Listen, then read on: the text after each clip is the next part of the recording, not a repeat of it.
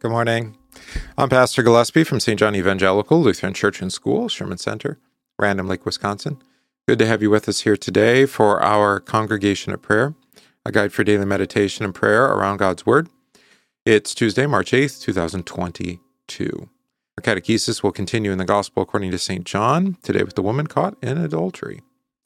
All right, let's begin. In the name of the Father, and of the Son, and of the Holy Spirit. Amen. I believe in God the Father Almighty, maker of heaven and earth, and in Jesus Christ, his only Son, our Lord, who was conceived by the Holy Spirit, born of the Virgin Mary, suffered under Pontius Pilate, was crucified, died, and was buried. He descended into hell. The third day he rose again from the dead. He ascended into heaven, and sits at the right hand of God the Father Almighty. From thence he will come to judge the living and the dead. I believe in the Holy Spirit, the holy Christian Church, the communion of saints, the forgiveness of sins, the resurrection of the body, and the life everlasting. Amen. All right, our memory verse for this week, we say it together. My word shall not return to me void, but it shall accomplish what I please, and it shall prosper in the thing for which I sent it. Isaiah 55, verse 11. All right, key verse. Yes, God's word, when it speaks, think here, I think Isaiah has in mind creation, right? Is that the world was formless and void, right? And then God spoke and things brought into being. Accomplished what he pleased, and it prospered in the thing for which he sent it, right? Despite the fallenness of creation, despite the inadequacies of ourselves, of the institutions that we've inherited here, when God speaks, his word does what it says. So when God says, let there be a church, there's a church. When God says, I baptize you in the name of the Father, Son, and Holy Spirit, you're baptized, right? No, maybe, if, kind of, sometimes. No, you are, right? He says, I forgive you your sins are forgiven you, right? He says, go and sin no more. The work of sanctification, working by the Spirit, through that forgiveness, is accomplished, right?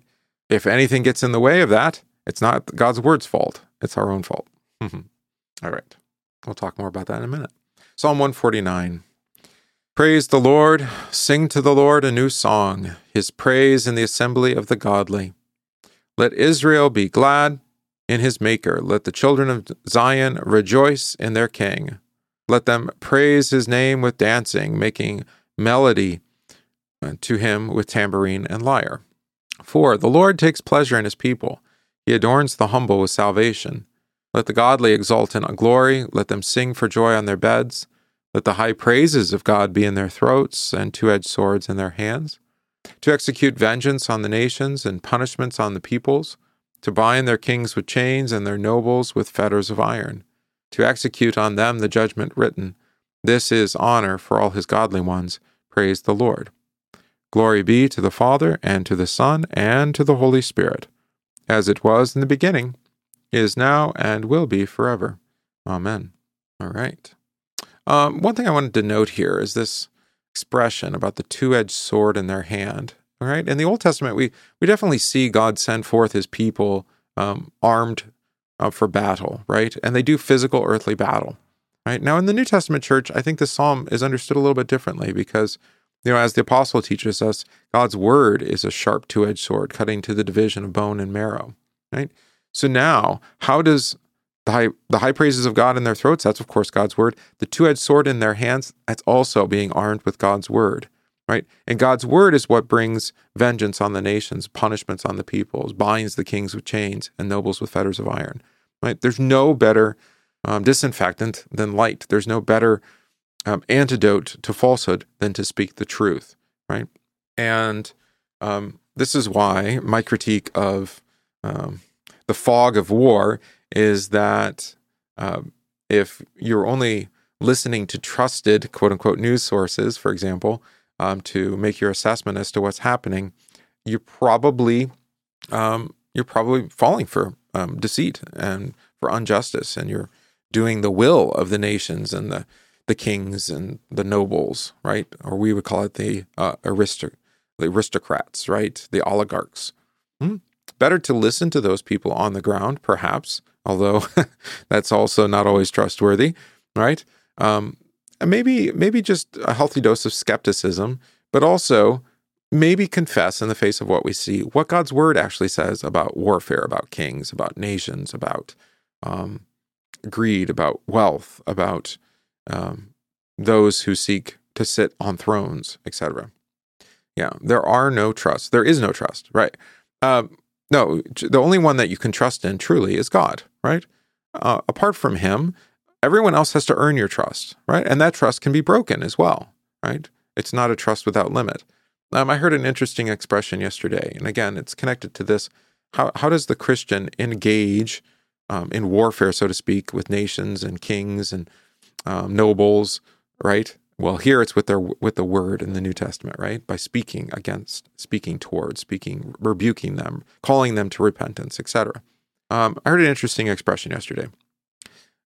You always end up picking a side, right? I mean, that's I guess it's one truism in the world. There's always sides, and you end up having to kind of choose a side. But the argument was never to be a hard partisan, right? Never to pick one side but be unwilling to change, right? So, for example, we've seen this quite a bit here, post-COVID or during COVID, is that you've seen people who maybe for one reason or another were aligned with one side, so to speak, but then due to the excesses of authority, misuse of authority, really, they may have switched sides and found that their allegiances have changed. Well, that's reasonable, actually. I would support one political party because of their stance on abortion, and that's about it, actually, because the rest of their policies don't always seem to really be all that interested in supporting the work of the church, supporting families, encouraging the welfare of our nation, etc. That seems to be consistent between both parties, at least in our country. So. Never be a hard partisan, but sometimes you do have to pick a side, right? And if you're going to pick a side right now, obviously stand on the side of people who are suffering at the hands of their leaders, right? Who are engaged in warfare or defensive action, and call them to repentance, pray for them, etc. All right. Our first reading for today, which will interact well with our reading for catechesis, is from Psalm 36, to the chief musician, a psalm of David, the servant of the Lord. An oracle within my heart concerning the transgression of the wicked. There is no fear of God before his eyes, for he flatters himself in his own eyes when he finds out his iniquity and when he hates. The words of his mouth are wickedness and deceit. He ceases to be wise and to do good, and he devises wickedness on his bed. He sets himself in a way that is not good. He does not abhor evil. Your mercy, O Lord, is in the heavens. Your faithfulness reaches to the clouds. Your righteousness is like the great mountains. Your judgments are a great deep. O Lord, you preserve man and beast. How precious is your loving kindness. Therefore the children of men put their trust under the shadow of your wings. They are abundantly satisfied with the fullness of your house, and you give them drink from the river of your pleasures. For with you is the fountain of life. In your light we see light. Oh, continue your loving kindness to those who know you, and your righteousness to the upright in heart. Let not the foot of pride come against me, and let not the hand of the wicked drive me away. There the workers of iniquity have fallen. They have been cast down and are unable to rise. All right, this is really a key text for us. Why? Because it combines two things. Where is this? Right there in verse 9. The fountain of life, and in your light we see light. All right? Because Jesus combines those two, especially in John's Gospel. All right? But we also see the judgment against those who make accusation of sin but refuse to confess their own. All right? Which is also key. Then our gospel reading for catechesis, is from John chapter 7 and 8. And everyone went to his own house, but Jesus went to the Mount of Olives. Now, early in the morning, he came again into the temple, and all the people came to him, and he sat down and taught them. Then the scribes and Pharisees brought to him a woman caught in adultery. And when they had set her in the midst, They said to him, "Teacher, this woman was caught in adultery in the very act. Now Moses in the law commanded us that such should be stoned, but what do you say?" This they said, testing him, that they might have something of which to accuse him. But Jesus stooped down and wrote on the ground with his finger, as though he did not hear. So, when they had continued asking him, he raised himself up and said to them, "He who is without sin among you, let him throw a stone at her first." And again he stooped down and wrote on the ground. Then those who heard it, being convicted by their conscience, went out one by one, beginning with the oldest even to the last. And Jesus was left alone, and the woman standing in the midst. When Jesus had raised himself up and saw no one but the woman, he said to her, "Woman, where are those accusers of yours? Has no one condemned you?" She said, "No one, Lord." Jesus said to her, "Neither do I condemn you. Go and sin no more." Then Jesus spoke to them again, saying, "I am the light of the world. He who follows me shall not walk in darkness, but have the light of life." Okay, lots to consider here, actually. It's a rich reading. Before we do that, I have a question here in the chat. Failure to do what I feel is right is where I quit one side or the other. Likely, it's like a teeter-totter. Yeah. And I think this would be my encouragement again, with that conversation about the Psalm 149, is be careful about choosing a side. I'm not always saying you can't always remain neutral, but for example, it would go like this. Loving your country doesn't mean you love everyone who rules in your country, or that you love every idea that your country promotes, or every law that it has enshrined. For example, I love the nation that I've received.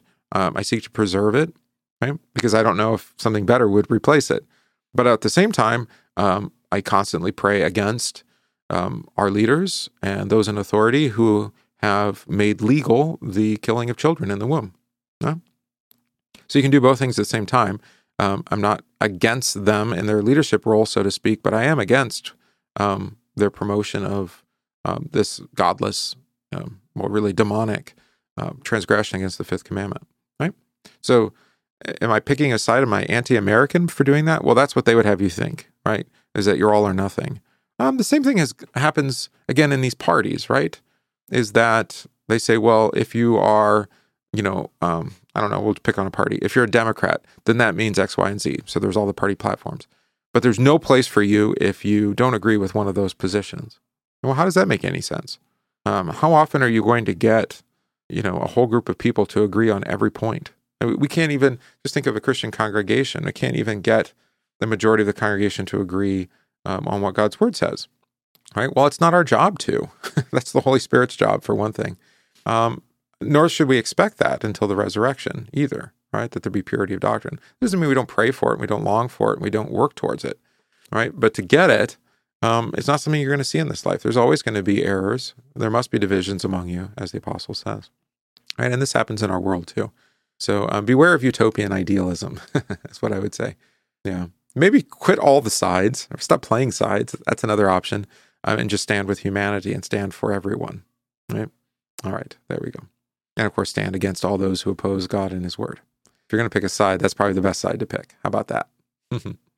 Speaking of, actually, that connects pretty well with our text here.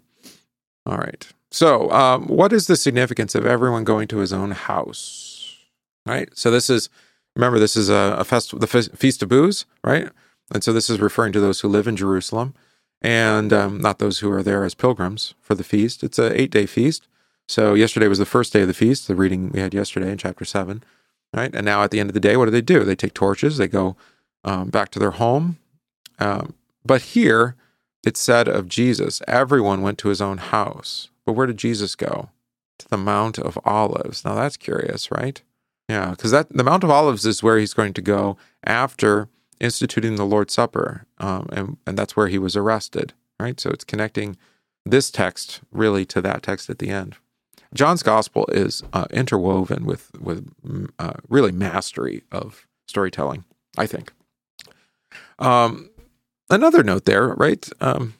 Thinking of Jesus, there's a statement about The Son of Man has nowhere to lay his head, right? In other words, he has no home.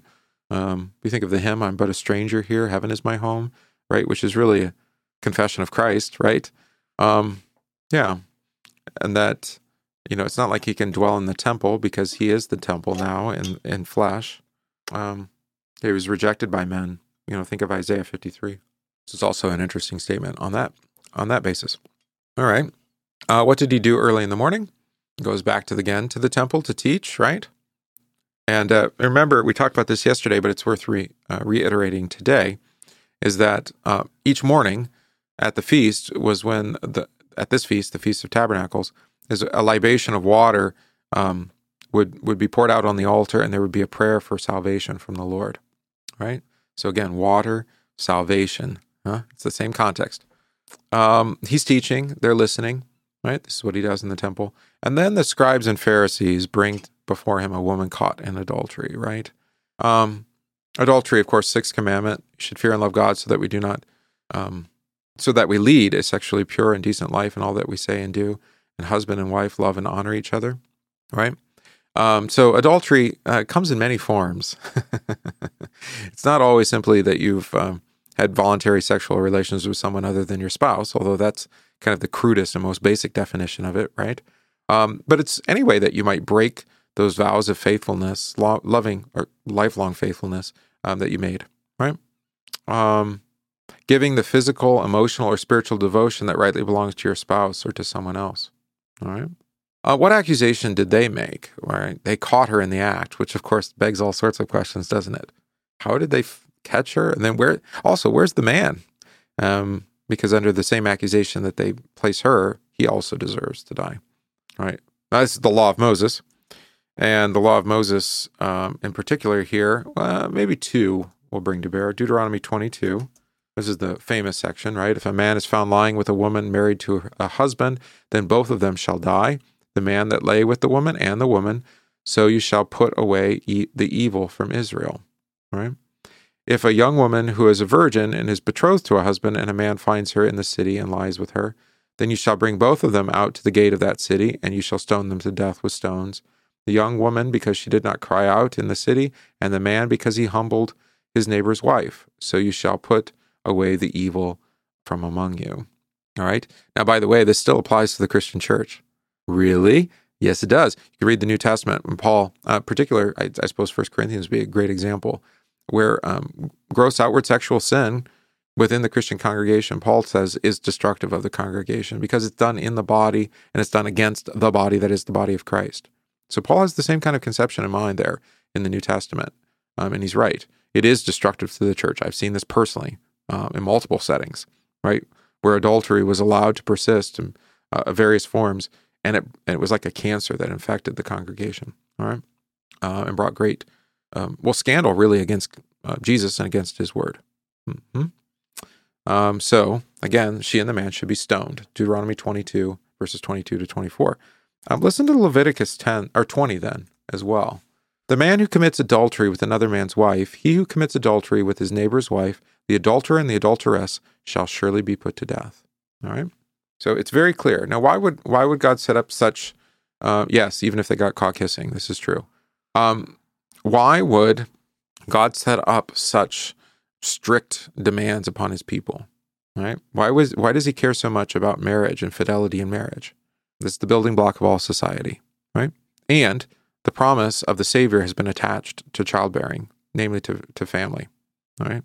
So the promise of Jesus is attached to the family and to fidelity, right? So you see this play out very explicitly with Mary and Joseph, right? And Joseph seeks to put her away quietly. He's a just man, right? But the angel says, no, keep her, right? So we see actually a kind of forgiveness, really, right? A big forgiveness, really, of Mary. It's not her fault, right? But Joseph bears the shame that Mary will have, as well as the shame that Jesus will have, all right, having been conceived by the power of the Holy Spirit, and not within a traditional marriage. Okay. There's a question, even if they got caught kissing, physical, emotional, or spiritual devotion that rightly belongs to your spouse or to someone else. Kissing's a little bit different in their context. In our context, yes. In their context, people kissed is just like the way we shake hands, actually. So No, this is obviously ongoing, regular marital infidelity. Yeah. All right.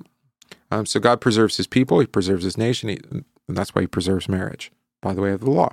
All right. Now, all of this is interesting, right? Because did they really bring this woman before her to have the just punishment of sin be cast upon her?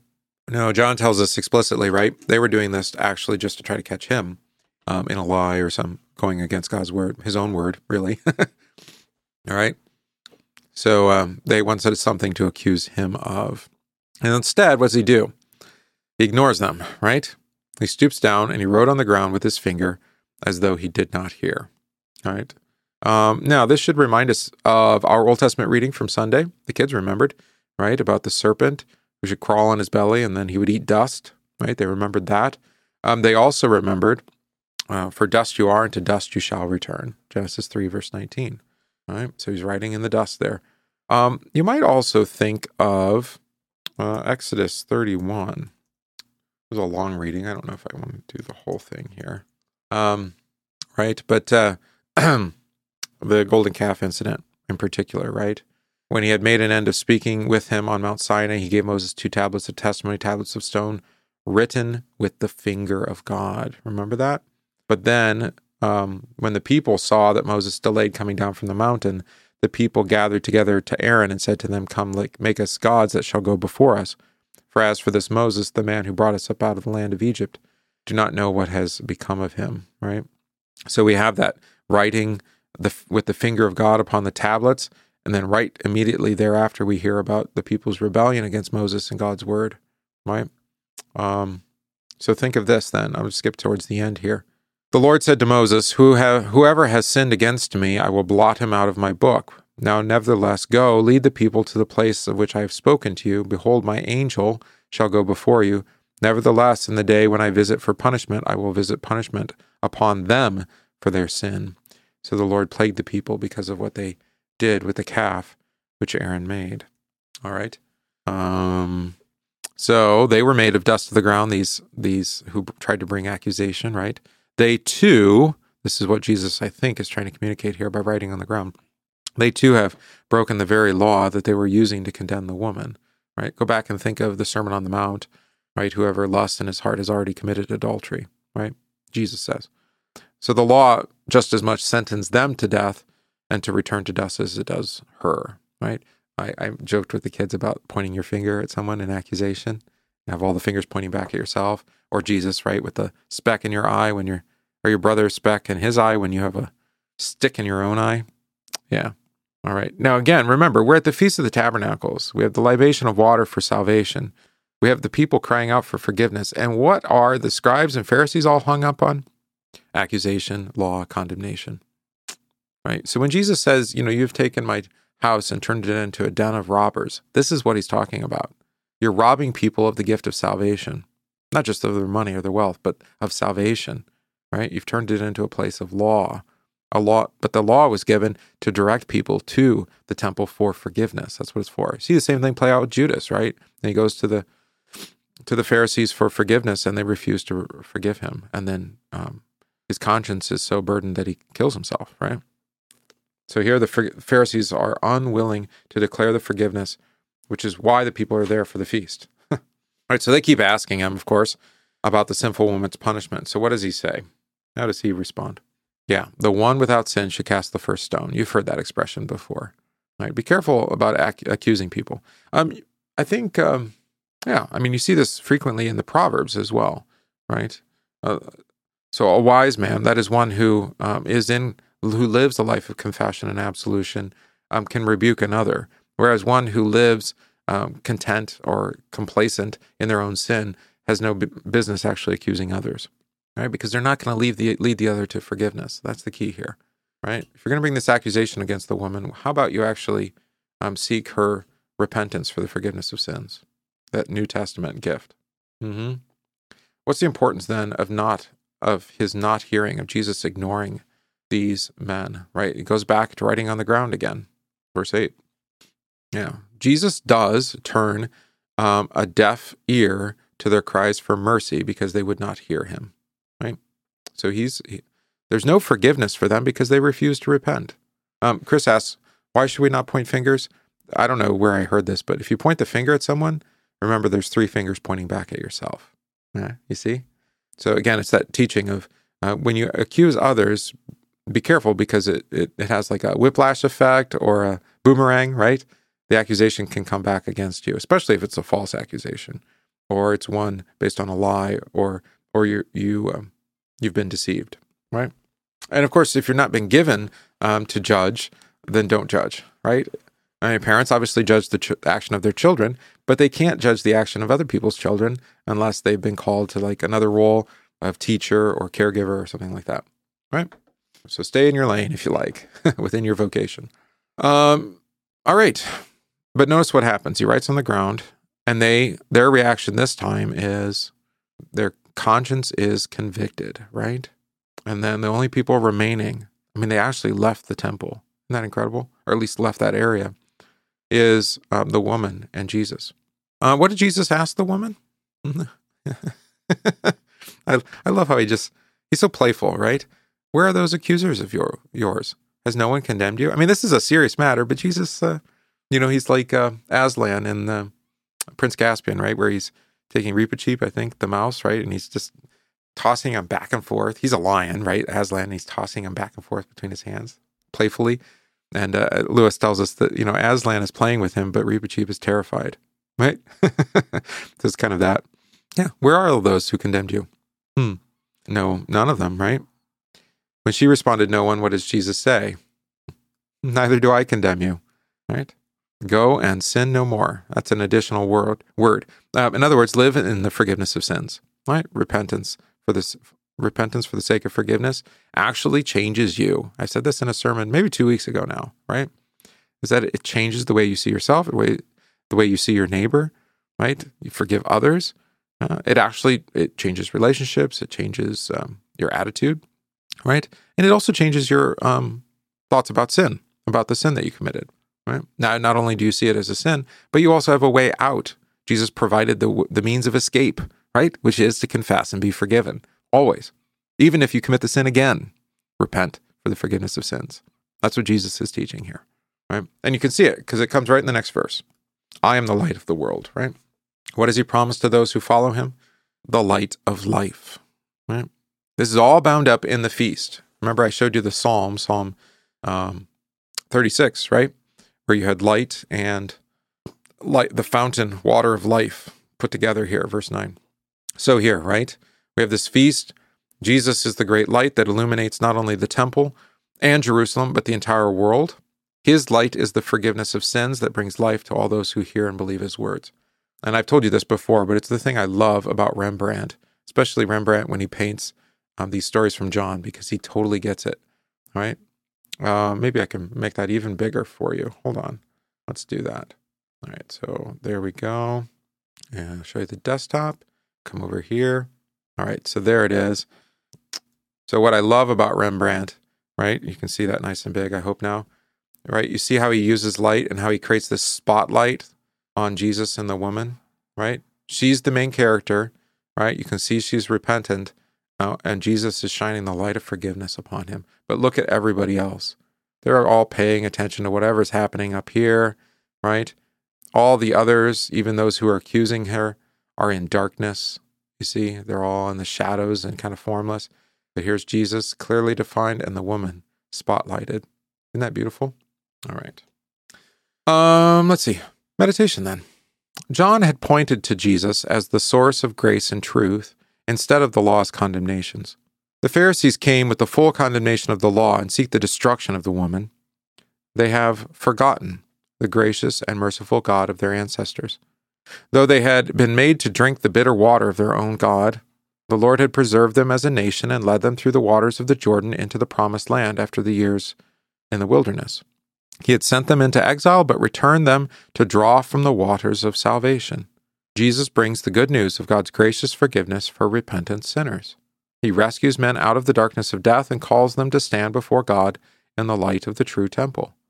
The woman remains in the presence of the light of the world, for she has been rescued from death to life. Jesus has revealed to her the love that is not based on her works, but on the works of the Word made flesh. All right. So she remains in the light. It's a great Talking Heads song. It's called Remain in the Light. It's actually the name of the album too.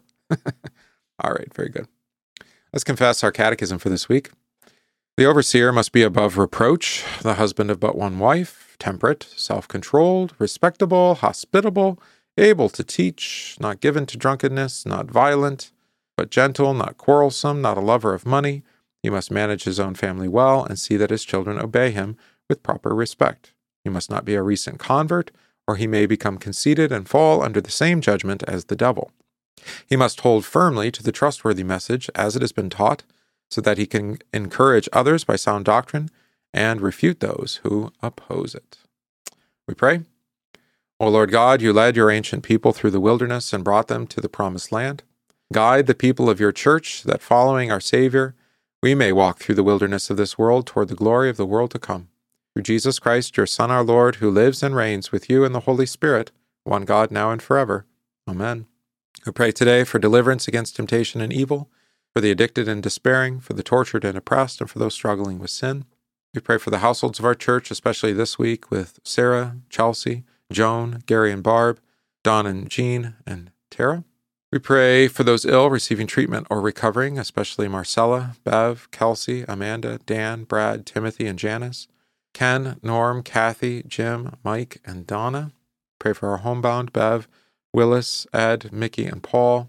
Pray for our mission of the month, Camp Luissimo. We pray in intercession for all our relatives, especially those outside the faith or held captive to various demonic ideologies. We also pray for our benefactors, those who support the work of this ministry here and all of our Lord's ministries on earth. For all this, let us pray to the Lord. Lord, have mercy. Our Father, who art in heaven, hallowed be thy name. Thy kingdom come, thy will be done, on earth as it is in heaven. Give us this day our daily bread, and forgive us our trespasses, as we forgive those who trespass against us. And lead us not into temptation, but deliver us from evil. For thine is the kingdom, and the power, and the glory, forever and ever. Amen.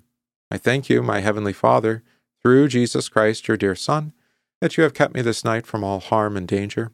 And I pray that you would keep me this day also from sin and every evil, that all my doings and life may please you. For into your hands I commend myself, my body and soul, and all things. Let your holy angel be with me, that the evil foe may have no power over me. Amen. Let us bless the Lord. Thanks be to God. The grace of our Lord Jesus Christ, and the love of God, and the communion of the Holy Spirit be with you all. Amen. All right, we sing our hymn for the week.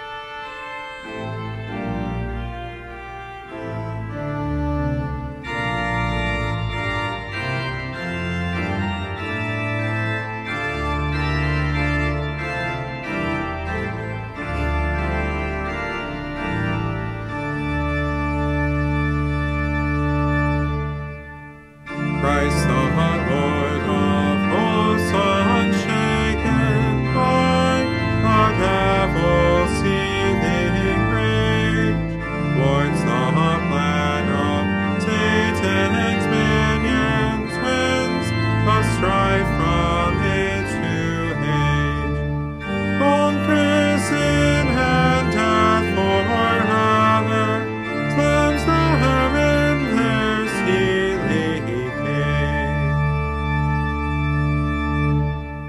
Michael fought the heavenly battle, God, the angels by his side, warred against the ancient serpent, foiled the beast so full of pride, cast him earthbound with his angels, now he rules sunset his mind. Long on earth the battle rages since the serpent's first he seed. Twisted thoughts come unto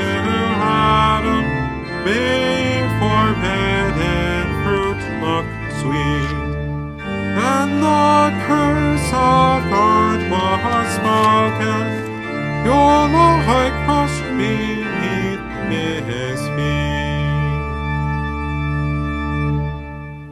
Jesus gave this word fulfilling, trampled Satan, death defied, for the brunt of our temptation.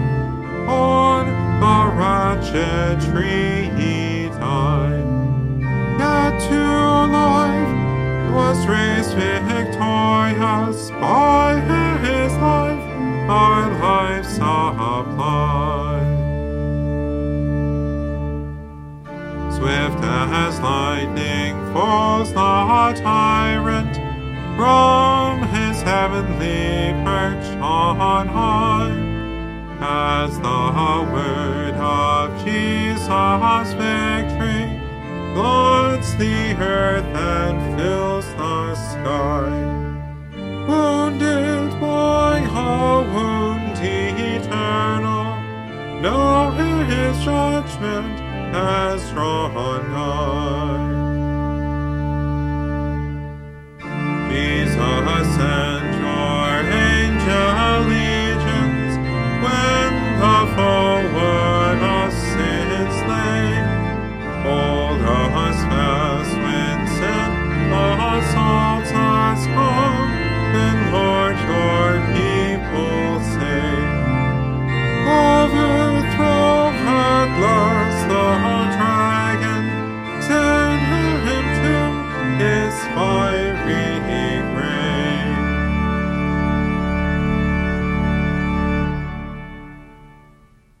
All right, that's the conclusion of our Congregation of Prayer today, a guide for daily meditation and prayer on God's Word. Come to you each morning at 9 a.m. Join us again tomorrow, Wednesday, at 9 a.m. Central. All right, and let's see, make plans tomorrow night to come to our Lenten midweek service. We're going to have the a prayer service, actually, prayer of Vespers, office of Vespers.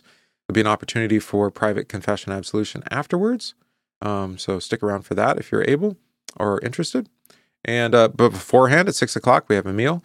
So that'll be lovely as well. All right. So Lord be with you today. Enjoy this beautiful blue sky, sunny day, and we'll see you again tomorrow.